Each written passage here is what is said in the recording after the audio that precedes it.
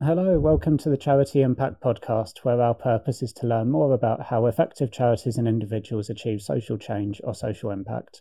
I'm your host, Alex Blake, and I'm joined today by Amanda Batten, Chief Executive of Contact, the charity for families with disabled children. Amanda joined Contact as Chief Executive in May 2014, and I can't believe it's been 8 years already. It looks like it's been a successful period for the charity with a new name and brand, and it looks like pretty much doubling income. And Amanda's bio tells us, and I know because I was there, that she was previously Director of External Affairs at the National Autistic Society, where she led a multi-award winning campaign to secure the Autism Act, the first ever condition-specific legislation, and played a key role in supporting the development of autism strategies in Wales, Scotland and Northern Ireland. Amanda studied economics and politics at Birmingham University and holds an MSc in voluntary sector management with a distinction from Cass Business School. She's also the chair of the Disabled Children's Partnership Campaign. Amanda, welcome to the podcast. How are you today? Thank you, Alex. Yeah, good, thanks. Glad to be here. Let's start with a quick, easy question to get us warmed up. Mm-hmm. What charity did you give your most recent donation to and why? So apart from my regular charity giving, the last one, it's not very original, I'm afraid, it was to the Ukraine DUC appeal for obvious reasons. Yeah, those kind of crisis appeals and emergencies are always a bit of a difficult prompt to ignore apart from anything else, aren't they?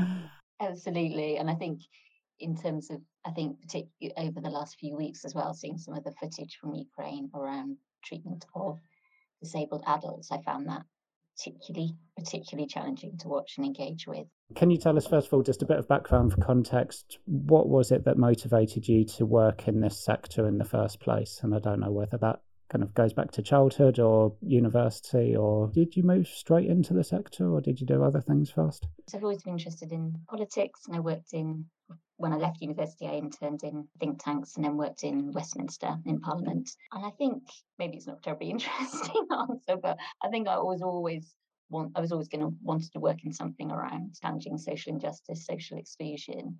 And I think it's kind of instinctive maybe to move into a sort of lobbying policy role for a charity.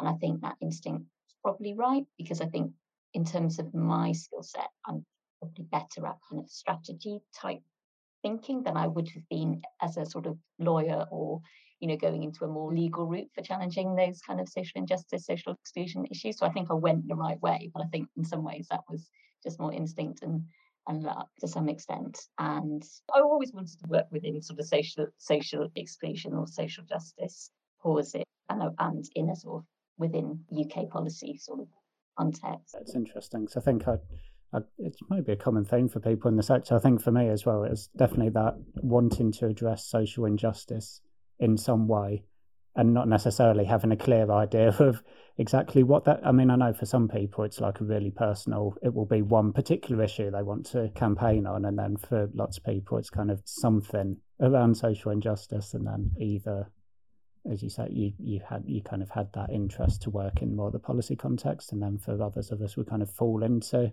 one area or another. I know for lots and lots of people in fundraising, they kind of fall into fundraising and then end up kind of working in that field. Yeah, and I wonder if that's changing for the next sort of generation of people coming through. I don't think it was an obvious route for me, because if you work in Parliament and you go into a lobbying role, you either go into or a better paid role in private for corporates, or you go into the charity sector and lobby for more cause-based, which is obviously more interesting and not as well paid, but it's more interesting as well as fitting with values. Yeah. But I don't know whether, I wonder whether the next generation kind of see charities in the same way as a kind of route to address social exclusion and social justice in a way that was quite natural for me. And I think that's probably a bit of a challenge for recruitment for the sector going forward. That's really interesting. So that kind of echoes a conversation I had with Paul Knott the other day, talking about the sector, because he kind of said something along the lines of charities not being such an attractive career choice for people as maybe it used to be, maybe just some of the negative kind of coverage in the media and that type of thing. Didn't go into huge amounts of detail. He will be coming on the podcast, so I can probe him a bit more about it. But you're saying that for young people thinking about social change, that it being less of an obvious one, and there being more, some of the kind of tech startups and things being something perhaps as a way of kind of driving change in society. Because there are more routes now, aren't there? There are more sort of social enterprise. Yeah. There's more vehicles. There's more of a blend between corporate and organisations with a social conscience, which maybe there was a bit more clear cut maybe when I sort of started out. But I think what charity brings is that working charities brings is that real connection with cause, which is maybe a little bit more, a little bit step back in some of those other routes. Because I think although I didn't have any strong personal connection to autism, when I started working at the National Autistic Society and I met people with autism and I met their families, that's what, although I had a general interest coming in, it was in social justice. It was meeting those families and connecting with those people with autism that really connected with me and has given me the commitment to stay in the disability field for the next 20 years. So it was a really powerful, it was a really powerful experience for me. I think it's a good point again, because actually I think when I spoke to Mark about the Autism Act, I think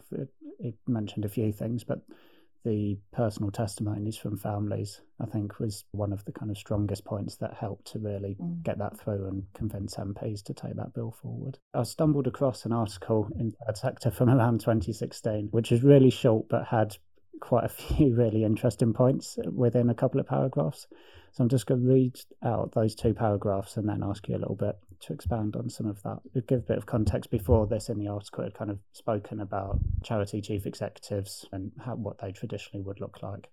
And then it says, I'm hardly groundbreaking, but I was 36, I'm female, an introvert and a campaigner by trade. The truth is that I didn't always see myself ending up in this sort of role, but now I'm here, I love it. Talking about your current role at Contact. The light bulb moment that made me take the step was actually lit by colleagues in the sector who helped me to rethink the chief executive role in a way that works for me. Since then, I've battled with how fast to pace change, my unreasonable expectations of myself, and my nightmare diary. But the learning has come with a flurry of light bulbs. I've discovered the importance of a great chair and the true value of friends and mentors within the sector. Ultimately, I've learned that feedback from others is critical to reappraising and developing the value we can all add to the causes we believe in. So as I said, there's like about half a dozen points at least that we could kind of dig into, and I think some of them will come up in the conversation anyway. And I think that just shows, I'm definitely more eloquent in writing than I am verbally. Can we start, first of all, just to maybe the kind of 60-second version of a description of what Contact does as a charity for context, and then if you can expand a little bit on what you said in that article about feeling like the CEO role wasn't for you, through to taking on the role and how your thinking might have changed around that now that you're kind of 8 years in. Yeah, okay. So Contact is, we are the UK charity for families with disabled children. And we do 3 things. We support families, information and advice. We bring families together for peer support, which in the long run is so important. And then we work with those networks of families to campaign for change. Yeah, that's what we do. And what was the second question? Why I didn't feel that the CEO role was for me? Yeah. I don't know really. I think lots of people talk about imposter syndrome, and I don't have that. I have sort of, although I am naturally a kind of more introvert, and shy person, I guess, I do have a sort of realistic, I think, sense of sort of confidence and a sort of self-worth and a reasonable awareness of what I'm good at and what I'm not. I think it didn't occur to me perhaps to look at a CEO role. I think when you look at the people in those roles, they seemed different to me, and I just hadn't really considered it. And I think it took people to point it out to me, really, to make me think, oh yeah, maybe I could do that. And how could I do that? Because I think a CEO role is so broad and so varied, and that's what makes it great. That's what I really enjoy about it. But it's also what makes it challenging too. And I think a CEO role is very different in different charities. So in a charity like Contact, although we are a campaigning organisation and that's important, actually I couldn't do my role without a reasonable level of financial capability or acumen, because we have quite a complex financial structure. And I think maybe that's, if in other organisations that ambassador role might be more important and more of the role. So I think it's quite hard sometimes to understand what a CEO role is, because it is different in different places and for different people, because you naturally, in a way, have the scope to play to your strengths in it. And I remember when I was quite early in my career, when I was a policy officer working with partners, and a more senior colleague at R&ID at the time, we were talking about something, and she said to me just something like, "Oh, you can do that when you're a CEO." And I remember just thinking completely like, what? like I just, was really surprised, but that really stayed. It was a kind of quite a short comment, but it really stayed with me because I thought, oh, maybe somebody else thinks that I could do that. And it was really interesting. It wasn't, it sounds like I'm making myself sound like I was really unconfident, and I wasn't. It just wasn't, just hadn't occurred to me. And so I felt I think sometimes we all have the scope to don't realise the scope we have to kind of influence people's lives and careers, and sometimes just a short comment like that can actually set off a sort of a course of action for somebody that you wouldn't know that you prompted. So I think feedback to people and kind of being thoughtful about that is really important. I wonder how many people think that far ahead as well versus thinking a few years ahead. And I think I'll probably think more what's like 3 steps ahead rather than what's like the end, kind of to get to that kind of point. Although I know some people do, of course. Yeah, exactly. And I think there's a lot to be said for that, isn't there? Because I think you can over plan, and I think as long as you feel like you're learning and you're enjoying and you've got some stretch in what you're doing, it's normally the right thing to be doing, I think, and one decision follows another. When you said feedback from others is critical to reappraising and developing the value we can all add to the causes we believe in, and I think for me that's really what I'm interested in, is what value can I add to the causes that I support, and that for lots of people in the sector that's something we're looking towards. So what did you mean by that? Feedback from others is critical, and that kind of reappraising and working out what's the value we can add. Sorry, I realise I'm asking you to think back 6 years and explain the granular detail, but I'm assuming that's kind of something that you've thought about, and I'd just be kind of interested to hear. I think I sort of meant what we've just been talking about, really. I do believe that feedback is is feedback from others is so valuable to help you work out how you can be better and where you're kind of, what you've done well, what you haven't, what you've done less well, how you can be better. I don't know how to describe it. But so I think we're not always very open to feedback. And I'm not always open to feedback either. I think sometimes you just don't want to hear it, or you haven't got time to hear it, or you just don't want to. And also you don't have to accept all the feedback you get from people. There'll be bits that you agree with and can take forward, and there's bits that you might think, I understand why you've said that, but actually I'm not going to do anything about that. I don't think that's fair, or whatever. You can interpret the feedback as you want, but I think it's the kind of bits of advice or feedback from other people that really help shape you and give you a bit of insight into how you come across and how you manage things. So I think, and I don't mean like big formal appraisal feedback, although that is really important and has its place too. I think there's a value in, I've really valued the kind of networks of people who know me, maybe from previous managers, maybe people I've managed previously who perhaps know me in a work context, whose view I value. They are the sort of people I'd ask advice about if I had a work issue now, because they know what I'm like at work, and sometimes that kind of friendly perspective or pointer can just be really useful. I think kind of keeping those connections is really invaluable. in terms of that actual quote, trying to think what I meant more specifically. Yeah, don't worry so much about that, maybe, because I think you've answered it really well. And actually, I think as well as it being difficult sometimes to accept feedback, I was thinking it can be really difficult to get the feedback in the first place. And Yeah, actually, that makes sense in terms of asking people that you've worked with before, so they know what you're like as a professional and so on. But there's I suppose a sort of independence that means they can give you that honest feedback. So I think it can be difficult to get feedback from people that you're managing. yes. Probably easier to get it from someone who's managing you, but or from external. For me, from clients, it's really difficult to get people to give you really kind of direct, honest feedback. Yeah, that's true. Yeah, so I think sometimes I think that is true, and some people are more practiced at doing it than others. And I think if you understand the value of that, in terms of your work as a consultant, I think that is almost part of the deal a bit, like to give some. I think I would feel comfortable, and I know you quite well, so maybe that's an element of it too, isn't it? Because I think knowing how important it is, I think it's a very helpful thing to do for other people. So I think for that, but you do have to have some kind of relationship of trust, I think.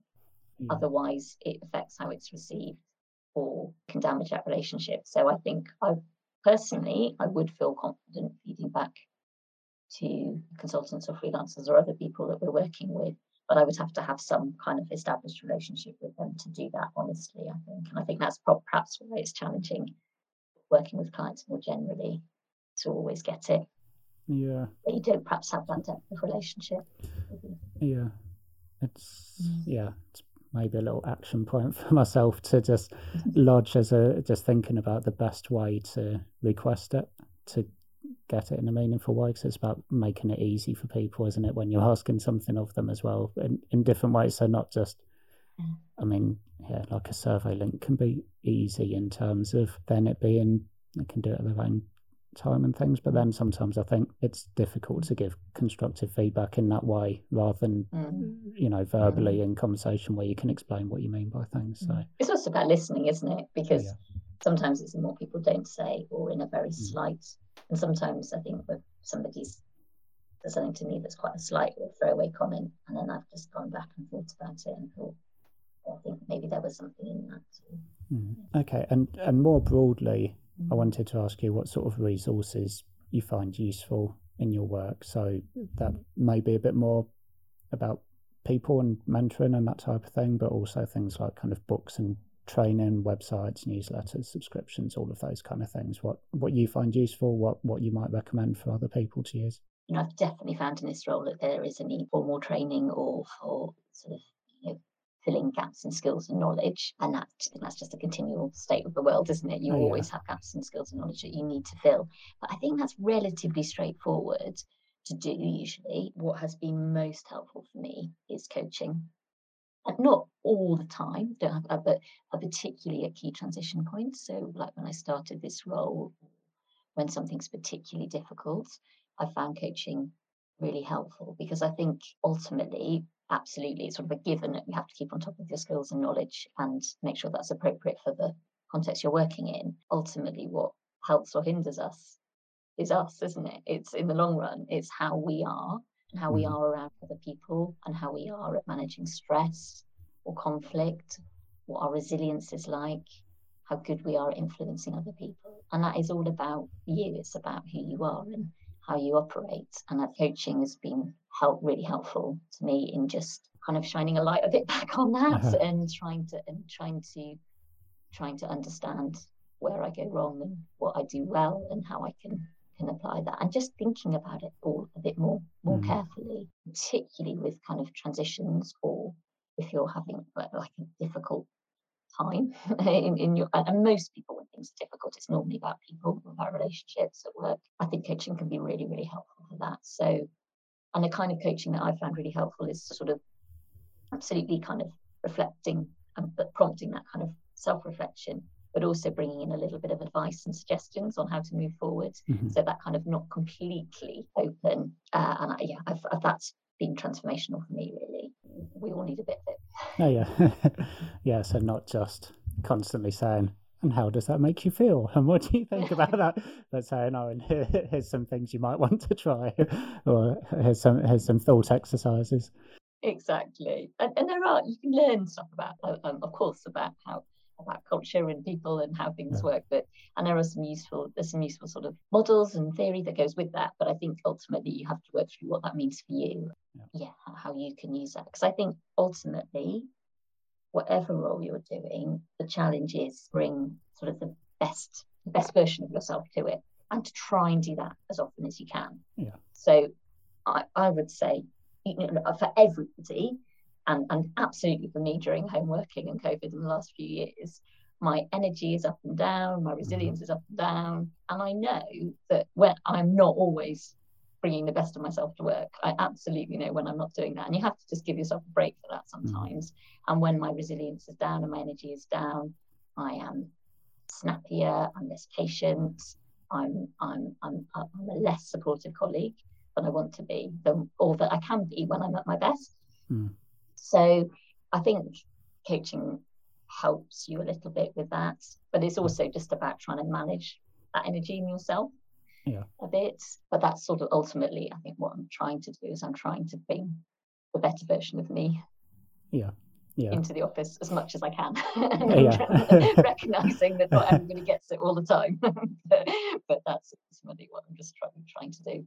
And just to say that my last comment wasn't a dig at coaching, but just to say that I suppose the skill, the what a really good coach brings is that ability to enable you to reflect effectively, and then also to help you to kind of move through things. And you mentioned that was mainly through key transition points. So Mm. have you used a coach rather than it being someone that you see on an ongoing regular basis? Is it that at certain points you'll get in touch with them and get 3, 6 sessions, or is it more of an ongoing thing? No, much less. So I think I did 6 sessions when I started this role to help the transition through this role, and Okay. then gone back a few times since. So not, yes, much more like than that. Not a few times here and there, or maybe, yeah, as you say, if there's a particular challenge, 3 sessions. But not every year, and not and more now just at particular points. But I think I sort of know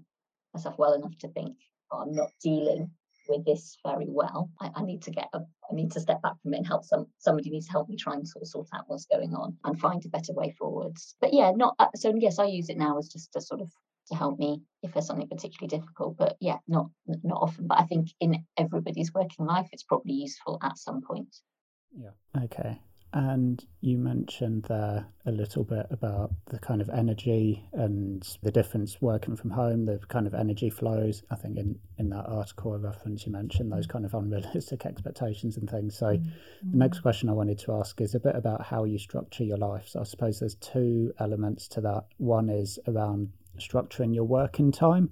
So whether that's having particular days of the week for particular themes, or whether it's how you kind of structure your day, your working hours, and that kind of thing, Mm. and then the other part is about how you balance that energy, and what your working hours look like, and how you switch off, and that side of things. In a way, I think I've struggled a bit with the sort of post-pandemic changes. Even though I am more introvert, I still get energy from other people, and I do. I've missed that. So I have a balance now. I do office 2 days a week and 3 days at home. One of the things I think, as in most roles, as you get into more senior roles, you have one of the things you get is a bit more control around your time. So you might get a lot of pressures on your time, but you also get a sort of bit more ability to control it and manage it. And I found that actually, particularly pre-pandemic, really helpful. So I will pay quite a lot of attention to managing my diary. I am better in the mornings, or actually in the evenings. I'm worst sort of post lunch when I really want to be having a siesta. So so what I do is I schedule make if I can, I schedule my meetings for after lunch. And that sounds really rude to the people I'm meeting, but you do need less energy to be in a meeting than you do to, say, write a strategy paper or Right. really focus on an issue. So I normally put things like regular meetings, like one-to-ones and internal meetings. Would put those after lunch. So it's just thing, and then if I was had to do a bigger pitch or something that was quite needed quite a lot of focus and energy, and I would be really careful about where I put that in my diary and what I put around it. So I think that has absolutely saved. Really focusing on my diary management has really saved me through particularly when it was very pressured. And actually now it's less pressured in a way. I probably have less. It feels like I have less meetings because they're just done quickly on Teams rather than taking out an afternoon to go and come back, etc. But I think that diary management is still important. When I started in the role and it was really, really heavy going and it was really pressured, I was very, very tired by the end of the week. And that was because it was quite a lot of front-facing work and I didn't have very much time for myself. And someone said to me, you just need to find a way that you recover fastest. So for some people, that's yoga. For some people, that's running. And it doesn't matter what it is, but just do the thing that is going to get your energy levels back quickest. So it turns out that my thing was probably for the first 6 months in that role was to spend Saturday afternoons watching Agatha Christie on BBC Three or UK Gold. And I just lie on the sofa and watch reruns of Miss Marple for probably about 4 hours. and then I thought, well, that's fine. I'm not going to suddenly start running more than I do run. I do yoga, but I thought, that was the thing that got me.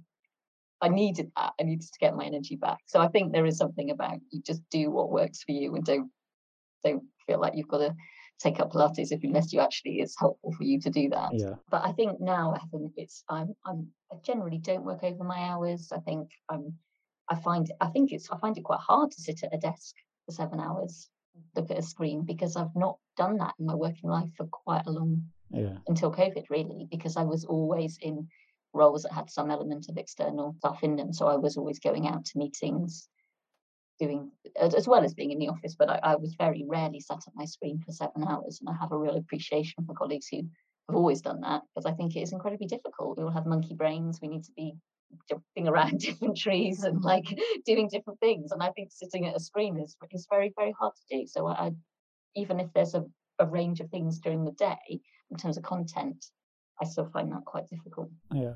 And you finding you manage to switch off okay? You fairly disciplined about having a certain point in the day, particularly when you're working from home, that you turn off email notifications and all of that kind of thing and manage to switch off from work? I don't work.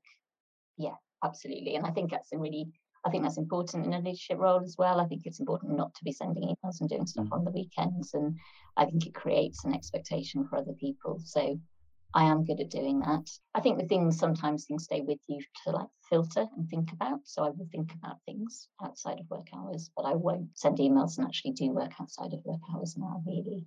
That was different but I think it's a different phases, aren't there, in your working life and what the organisation needs from you. So I think at the beginning there was a lot to do. Well, there's still a lot, of course, there's a lot to do, but it was particularly hard work, and I was in a new role and trying to navigate that. And I think something that all chief execs have is a certain level of drive, and that sort of can be personal or for drive for an ambition for the organisation. And so there are times when you do work hard and do really need to push it. I think that's quite an interesting dilemma, because I think probably particularly younger generations are perhaps better about being more boundaried about their time, which is a good thing than perhaps for me, an older generation. But I think there's an element where sometimes you do need to go for it, and you do need to push things, do need to have that drive and energy to push things forward. And that can take more of you than your work-life balance could sustain in the long run. And personally, you all have to find your own balance with that. And for me, I think that's okay. And I've done that there's been years when that's work has definitely taken over for me, and I've been able to do that, and I've wanted to do that because it's part of the cause and the value and I put on what I'm doing and the organisation I'm working for. But I can't do that.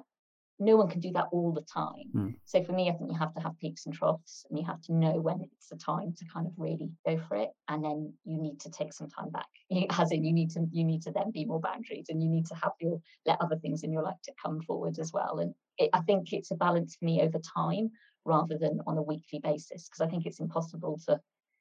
But maybe I don't have children, and so there are restrictions on people with caring responsibilities, have restrictions over their work and may not be in that position to be able to do that. So I think it is a personal choice, but for me, I am much more boundaried now than I used to be. But I think I'm in a position where I'm able to do that at this point, and I think that probably I wouldn't have delivered as much for the charity if I'd always worked in that same way. I think the peaks and troughs work for me. I'm going to ask you next about a particular achievement, and it's something that I spoke to Mark about just the other week. So I'll let you know what Mark mentioned, so we don't hopefully recover the same ground too much. But we spoke about the Autism Act. It's obviously a huge achievement for the NAS and something that you were involved in. Well, Mark described you as being the driving force and the reason for it happening, essentially. So I wanted to kind of dig into that in a little bit more detail with you and understand how the team managed to achieve that, how that success came about. So Mark mentioned a few things. He mentioned the strength of the team, talked about the lobbying of individual MPs and also the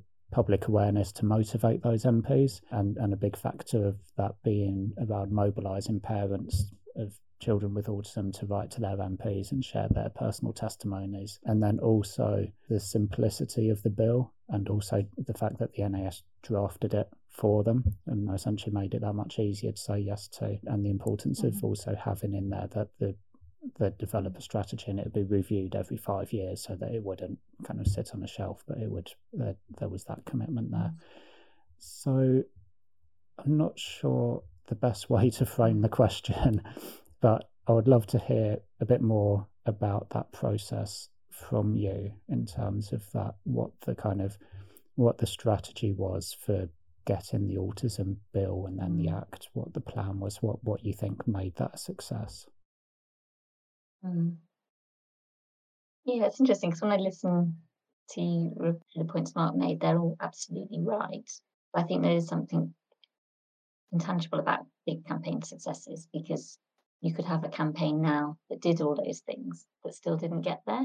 So there is always some element of, not luck exactly, but there's an element of things coming together and getting momentum. And when you're in a campaign that's working, you really feel that. You feel like you're moving, you feel like it's going. And conversely, when it doesn't feel like that, it's incredibly frustrating. So there was something about things coming together that sort of that worked, and it's really hard to kind of completely articulate what exactly that is and to replicate it. But for me, I think of the autism, that whole piece of work, as a sort of 10-year campaign. It was never set out as a 10-year campaign, but in retrospect, that's sort of the whole piece. That's what it was. What it represents, or what I'm proud of, that is it was about putting adults with autism on the agenda at a national and local level in a way they just weren't. So that's what the campaign was about. Where it came from is, I think at the time, I was working with a really talented policy officer who's called Mia Rosenblatt, and we were working on adult policy and just feeling like it was so frustrating because everything we were trying to chip in on all these broader agendas, but there was no kind of space to really think about the kind of really extreme kind of social exclusion and really challenging experiences that adults with autism were having.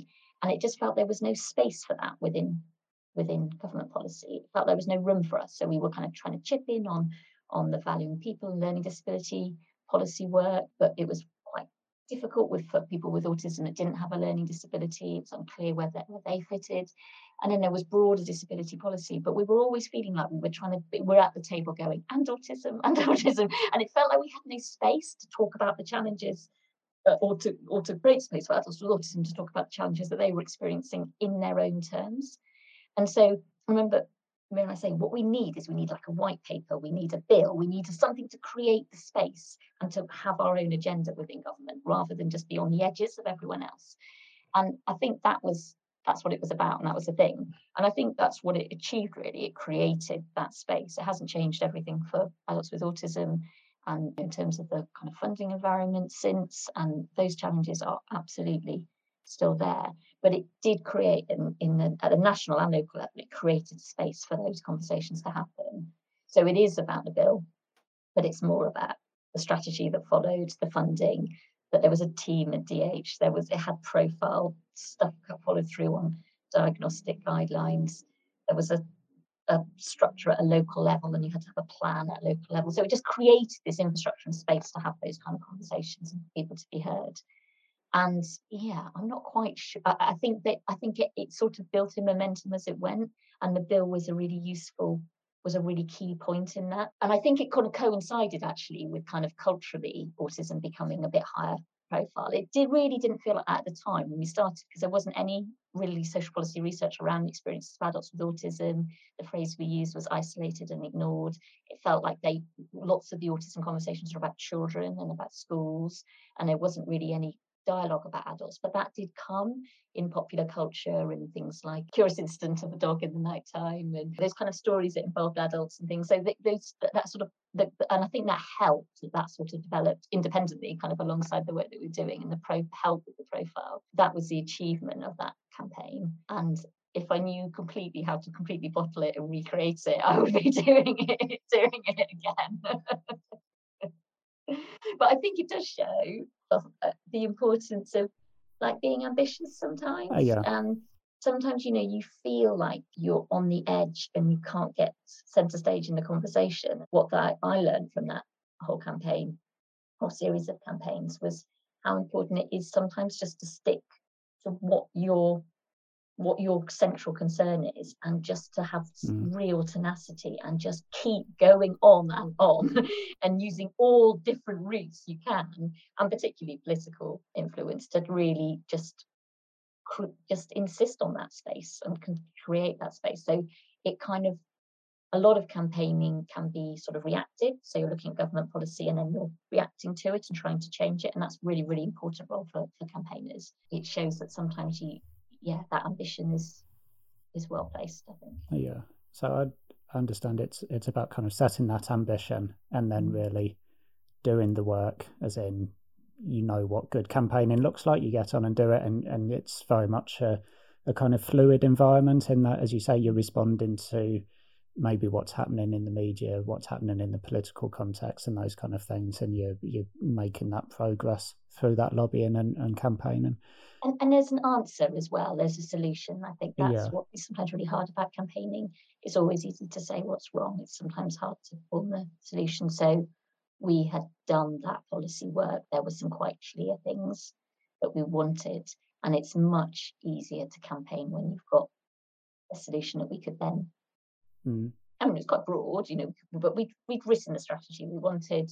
We wrote the bill that would enable it. So we had something to say, and this is what you can do. And I think for politicians, particularly, less so for civil servants, but for politicians, that's very attractive, because then they can just champion that solution rather than just raise the issue. So I think that's really key. And you mentioned it's difficult to work out what are the kind of key things and then to set those. And so if you go back to when you set the ambition, so you put in the NAS's organisational strategy to get a bill through Parliament, how do you then put the steps beneath that? So you have your strategic objective, and then you might kind of set in place a series of kind of targets or metrics. But with this type of work, it feels like it's really difficult to do that sort of thing. So how do you structure that when you're at that kind of starting point of the campaign? Yeah, I think campaigning is always a bit more fluid than that. So it was never in NAS's organisational strategy to achieve an autism bill. In the policy team's ambition to try and create that space, a white paper, a bill or something, so we have more space for these issues. And organisationally, there was a lot of feeling that particularly the gaps for people with autism that didn't have a learning disability, that something needed to be done around that. So there was support for that kind of that concept. But there wasn't, I don't think you could have made an organisational plan to do it and then do it. I think it has to be more fluid. I think what you can do though is you can think what are the basic building blocks of that, and that would have been in our plan. So strong political support. So, and you can measure that in metrics. So we did have strong political support cross-party in both houses of Parliament pre-bill, and that had been built up over time. So you can measure that through the kind of the polling surveys of MPs and peers. So that can and we had the more output metrics on achieving that. And then we had you need the policy solutions and the policy work to be done. So we could put our own internal target on doing that work and doing the research of people with autism. Obviously, that was our first bit really in terms of understanding the issues and bringing them forward. So you can put blocks in place. I think you never know whether it's going to go. It started off as a 10-minute rule bill, whether we were going to get a slot on the private members' bills. If we hadn't got a slot on the private members' bill, we probably would. I feel like we would have got it some other way, but you can't really set out too specifically specifying the route it's going to take, I think. You can set out the building blocks and what puts you in a strong position to achieve change. And then you've got to have a bit of flex to kind of take the opportunities that come up. Not a very helpful answer for planning. No, it's a complex. I mean, it's like lots of work in the charity sector, you're working in complexity. So it's just an interesting challenge around how much you can effectively plan versus how much you need to recognise that there are so many external factors that you're dependent on as well. Yeah, I think it's a balance with policy and campaigns work particularly because, and I think it's a bit of a cop out when people say they can't plan at all. So you can plan to get those building blocks and have that kind of core approach right. And I suppose what the Autism Act stuff shows is that you can have a proactive objective and just keep going after it, as well as kind of having some space. That's about 40%, I used to say, in kind of plans to react to other things. But if there is a value in having that kind of forward plan. And as soon as we had that, the plans it wasn't that it was all unplanned, because the plans were there, but they were probably sort of 6 months at a time kind of plans with that broader objective at the top.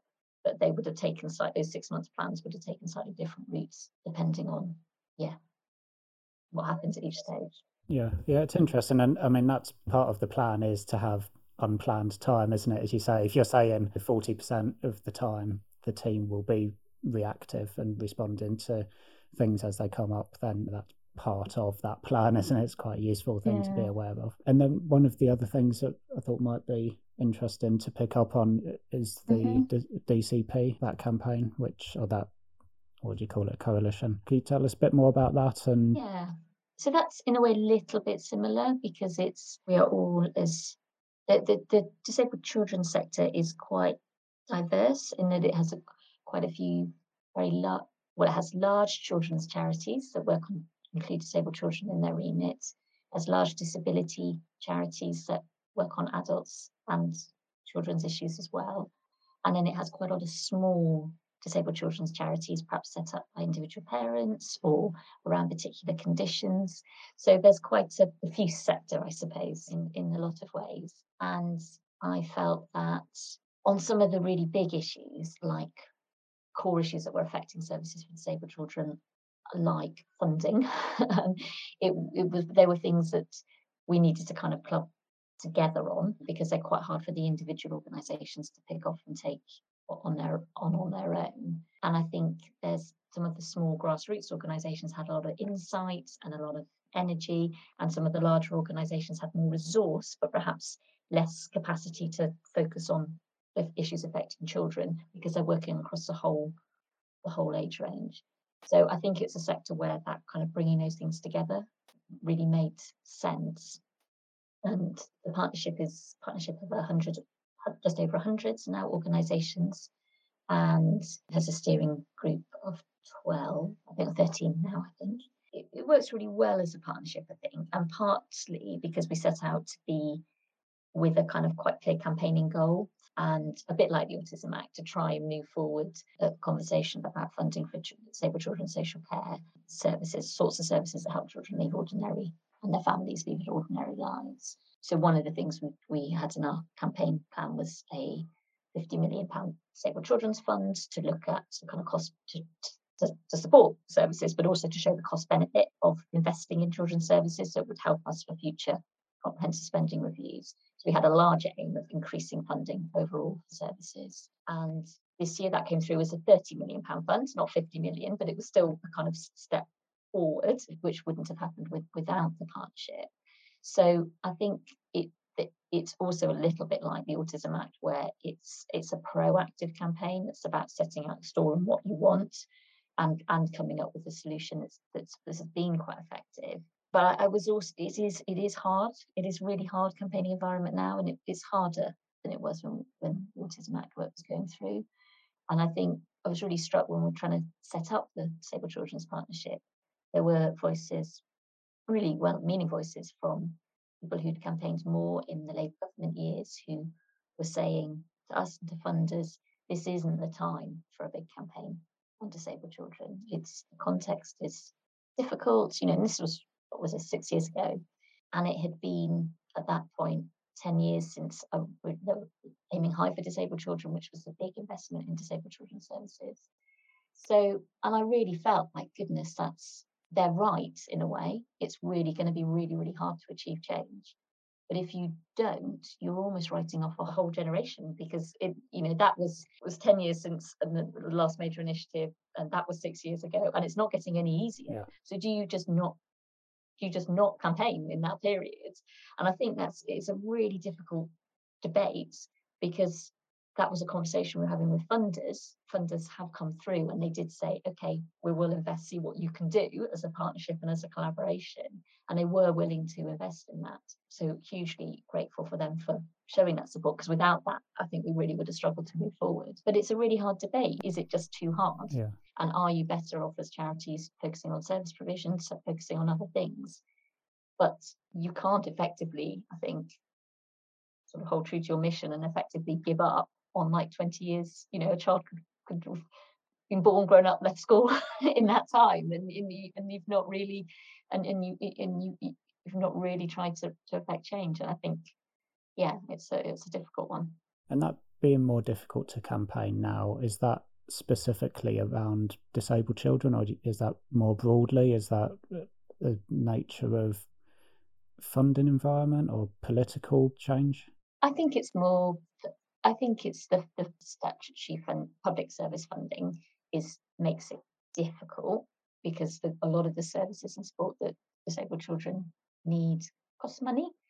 So it is a difficult context to be arguing for that, the funding that those services need and support requires. I mean, actually, I felt through the pandemic, particularly that first year, because we're working with a group that were particularly disadvantaged through COVID, it felt like that conversation with government became a lot more open and and more regular and fast moving.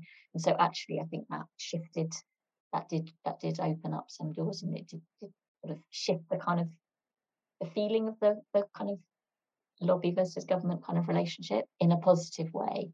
But I think it's also just, I think it's financial pressures and distraction and other issues that makes it quite tricky at the moment. With some of the things that you'd be asking for when you're campaigning for disabled children, is it not the case that if public services were to spend now, that they would actually save in the long term in terms of reducing the need for more acute services and things like that?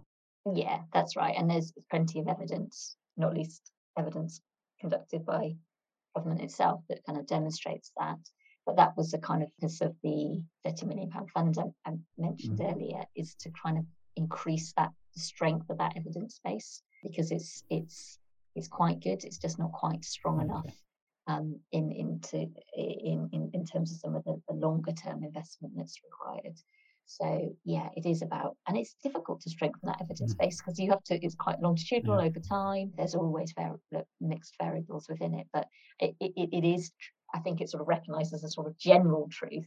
But when you're trying to get specific and quite large scale investments in the short term, the stronger the evidence base, the better, obviously. And do you think, if there is a point, because I don't know there's no kind of, at this specific point we have the evidence we need, there's no kind of, I don't know what that point would be. If you were to reach that point, do you think that there will ever be a government or a set of decision makers that will just be able to get past that psychological mindset of needing to invest heavily now and to save in the long term, but they need to spend out of their budgets to save future budgets, that always seems to be the stumbling block. Do you think that's a case of more evidence, or do you think there's a more of a kind of cultural issue there? Yeah, it's both, isn't it? And that's why effectively we decided just to go ahead and set up the partnership, because it is about political will at the end of the day. And so that, and I guess again going back to autism, that's what that showed me really, where you've got that political will and backing, you can move beyond, not beyond any evidence, but you can move forward. Basically, I think it's the single most important thing. I've lost my train of thought. Yeah.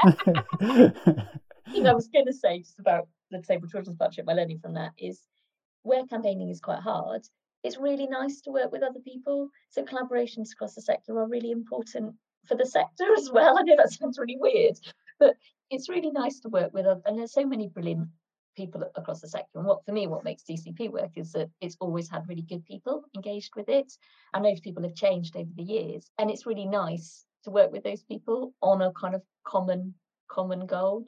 So I think there is a benefit to the sector for and actually for the parents and people that are working with us as well. There's something about that feeling of being in it together and working together, when sometimes it can feel quite isolated as an individual organisation when you're trying keep knocking on the doors and keep getting turned away. And I think there's something really good about collaboration for all of our morale and our kind of encouragement as well. It's important. Yeah. And I think once those working relationships develop, they can lead to other things as well as the original reason, but another challenge or opportunity comes up and you have that working relationship, you have that trust already developed, and so you can respond more quickly to the new, whether it's a funding opportunity or a particular issue for the community you support. Yeah, absolutely. And that partnership working has always been it's part of Contact's DNA, I think, and we really, really value what our partners can bring and place a lot of store by being a good partner to others, because it is about the wider cause rather than what we do as an individual organisation. I think that's important. So, yeah. So I was just wondering, as we're talking through that coalition there, and you mentioned having the funding for it, how is that resourced? I know you mentioned the steering group, and then is there one member of staff hosted by a lead organisation, or is it just those different policy people from each area? How is it kind of practically managed? Yeah, so when we set it up, we sort of went out and asked for people's views and what they would be prepared to sign up to. And the steering group is made up of organisations that contribute financially. So the membership is open to everybody, and then the steering group members make a contribution annually. So we started with that, and then because we were coming together, we were putting our own money in. We had the support of a trust, the True Colours Trust, who invested in us to match that funding initially, and then because and supported us for a number of years, and then because of the progress we were able to make, and because it became quite an important partnership during the pandemic, because we were all so stretched during the pandemic. I'm sorry, I'm not talking about that in the past tense, but I mean in that first year of COVID. But we were all organisations are so stretched, then being able to come together to do some of the insight work and feeding that into government became really important. And the Pears Foundation then came in and increased our funding, particularly around the evidence space. So established Pears Learning Hub at DCP, which has enabled us to really up the insight and research and evidence that we're able to draw on and feed into the campaigning work. And the model, initially we started working with an agency, so we worked with Portland, who are a public affairs agency, rather than having too much in-house staff. But MenCap have always hosted, and then we now have 3 members of staff who are hosted by MenCap, funded a mixture through the steering group organisations and the foundations. So it's kind of grown, and I think it was important to be willing to show a commitment to putting some of our own resources in, and to that kind of shared ownership for the campaign was important for the funders, I think. Okay, so you've got those 3 members of staff, and then the members of the steering group obviously contribute both time and money. and then the wider membership, are they then given opportunities to input in terms of providing that kind of grassroots feedback from families on the ground? And is that how they kind of then connect into how it kind of joins together? Yeah, that's right. So we, on the kind of practicalities of it, steering group meet monthly and members meet quarterly. But then we have particular, like if there's a particular working group or area to focus on, that's opened up to members as well, so people can volunteer to join in some additional pieces with steering group members as well. And most of the kind of meetings, media, that sort of stuff tends to be led by steering group members, and it kind of works on what everyone can volunteer and offer. And I really think that those kind of coalitions and partnerships should be of real benefit to the organisations that are part of them as well. So they should be a sort of vehicle to give people, whether on a personal level in terms of their own development or in terms of their organisation's profile, they should be create opportunities to give them access to meetings that maybe they wouldn't ordinarily go to, or just ways of working in the sector more broadly, or spokespeople roles or whatever. So we're kind of always keen to try and enable that to come through. And then jumping from all of these positive developments, I wonder if I can ask about a more negative experience when something's not gone well, or when there's been some kind of crisis that you've had to manage. What sort of experience could you share with us from that perspective? I struggled a little bit with this question, not because I haven't had negative experiences, it's because of what's appropriate to share, really. Nothing goes wrong under my command. Exactly.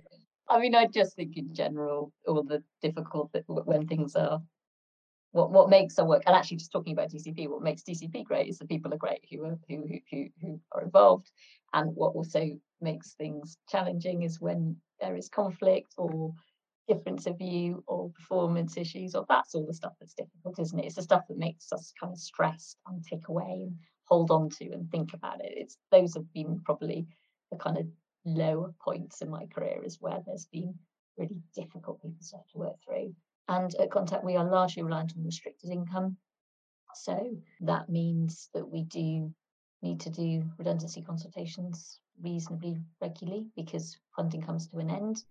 We have to finish that piece of work, and that is incredibly difficult for everybody. At times has been particularly challenging, where we've had big chunks of funding come to an end and not had replacement funding come through in time.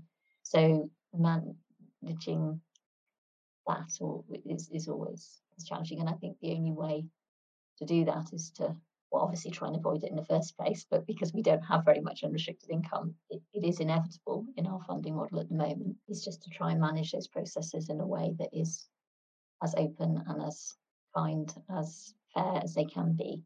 But they are inevitably difficult things to manage. Oh yeah, it's one of the downsides of that funding model, isn't it?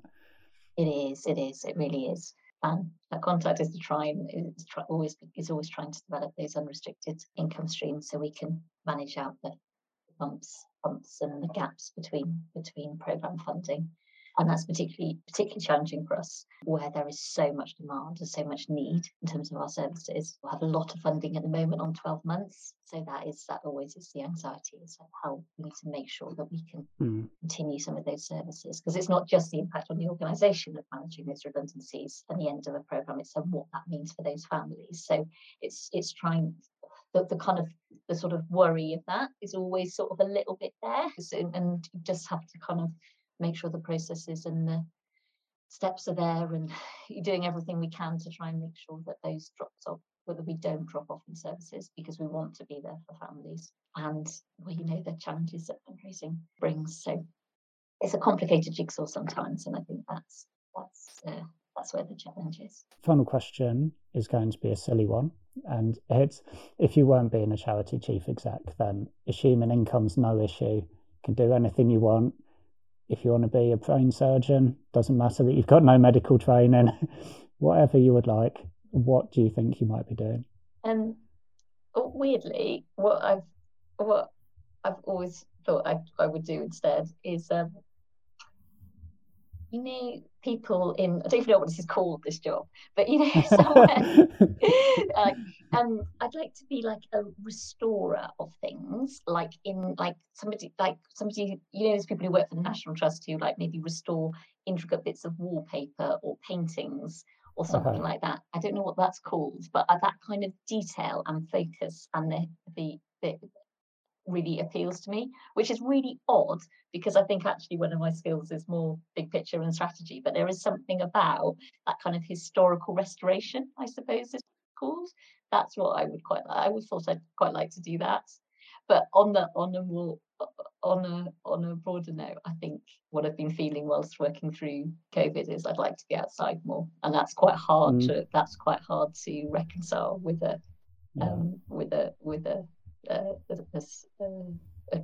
CEO role, really. And so I'm not quite, that's my challenge, is how to kind of incorporate that, which might be a little bit difficult. But I think that's a reaction to sitting in front of the screen a lot. I was going to say it's even more so, isn't it, now that you're just doing things on Zoom and Teams, as opposed to, as you say, you'd be kind of traveling across different bits of London at least, and then going off to different parts of the country to visit services and so on. Whereas now you kind of just click a button and speak to someone, wherever. Exactly. So if I wasn't going to be a sort of historical restorer, I think I would be outside more. And I think also the pandemic kind of helped everyone a bit think about being in nature and being the environment around them. So I think that's also played a role a little bit, as well as being on a lot of Zoom calls. Yeah. The other thing, Alex, I don't know if I'm allowed to add something in, just as not answer to that question. Yeah, of course. So I just in fact, well, my next question was going to be, is there anything else you'd like to say? I shouldn't have jumped in.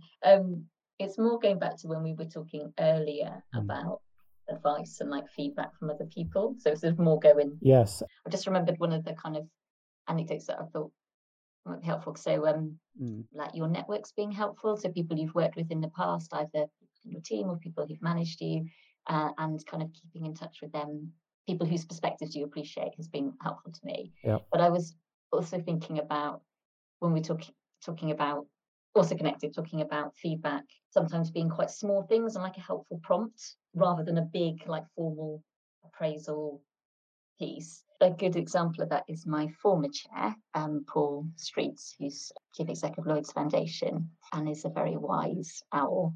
When I had recently started in the role, and I was quite overwhelmed. There was a lot on. I think we were doing redundancy consultations. There was a lot of financial stuff to work through. There were a lot of people issues. The team wasn't quite full, and it was quite difficult. And when I met him for my one-to-one, I just did this like, I've got this, and he just let me talk for about 10 minutes about all this stuff.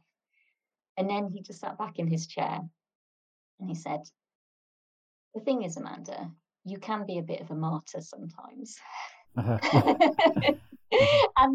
it was the most helpful kind of prompt I could have had. I was so astounded, and then I just started laughing, and I thought, but he was exactly right. I was holding on to too much. I was like taking it all on too much. I needed just to hold it all a bit more lightly, and support other people to take their responsibilities on. And it just occurred to me as a thought of sometimes how feedback doesn't have to be this big formal thing, but just a one-off comment like that.